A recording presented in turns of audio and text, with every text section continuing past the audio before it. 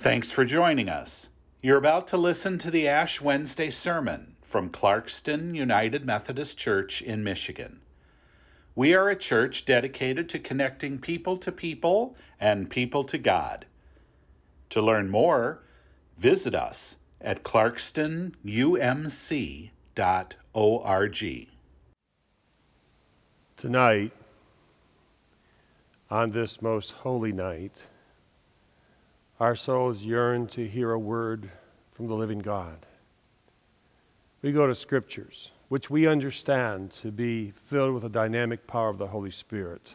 That's why when we read a passage once and go back to it another time, it can speak another word to us because the Spirit is alive and revealing to us as we have need. It is also true that as we engage with Scripture, sometimes looking at different translations can reveal to us what we couldn't hear in another translation, speak to our soul a unique message that we receive from one or the other. And so tonight, because we need God's good word, I invite you to hear this passage twice from different perspectives so that it may speak to us as God intends. Reading from Matthew 11, verses 28 through 30. Come to me, all you who are weary and burdened, and I will give you rest. Take my yoke upon you and learn from me, for I am gentle and humble in heart, and you will find rest for your souls. For my yoke is easy, and my burden is light. That was from the New International Version. Now, the same word, the same truth, reflected in a slightly different way from a version we call the Message. Are you tired? Worn out? Burned out on religion? Come to me, get away with me, and you'll recover your life. I'll show you how to take a real rest. Walk with me and work with me. Watch how I do it. Learn the unforced rhythms of grace. I won't lay anything heavy or ill-fitting on you.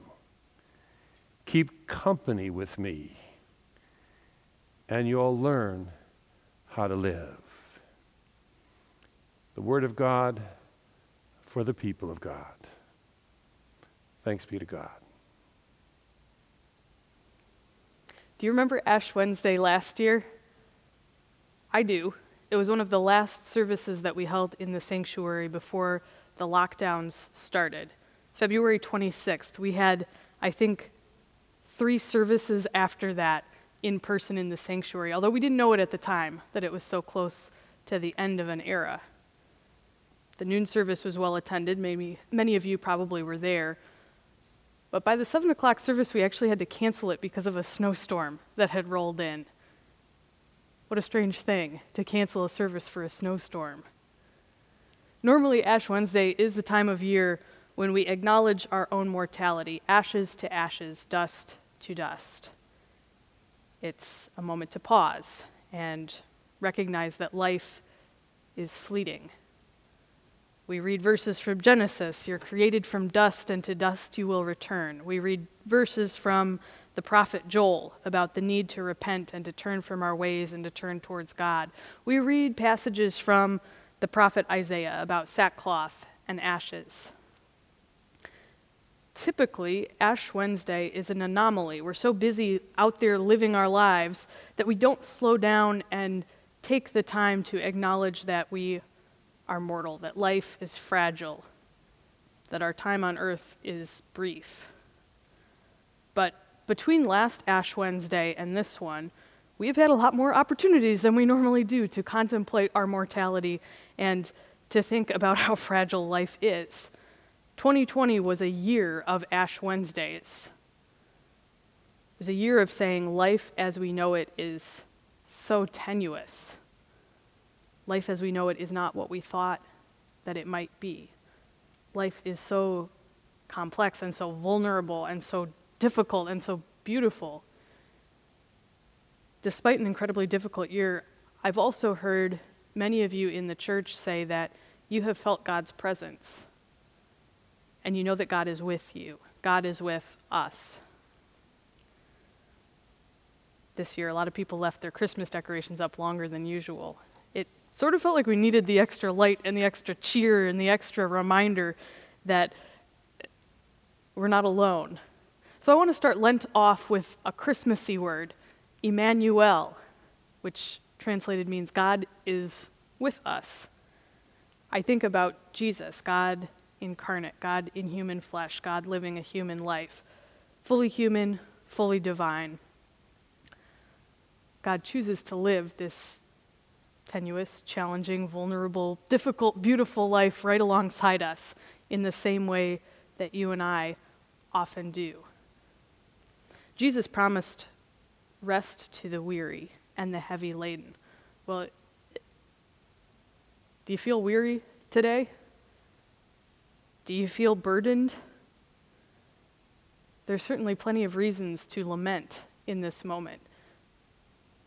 There are certainly things that we need to change within ourselves and within our world. There are so many things that are not right. Do you feel worn? Do you feel a little bit dried out? I remember going on a hike one time in the desert, and the sun was out and the landscape was barren, and it was like rocks and dirt and cactus as far as you could see. It was beautiful, but we hiked for several miles, and by the time we were done, I was tired. I was exhausted.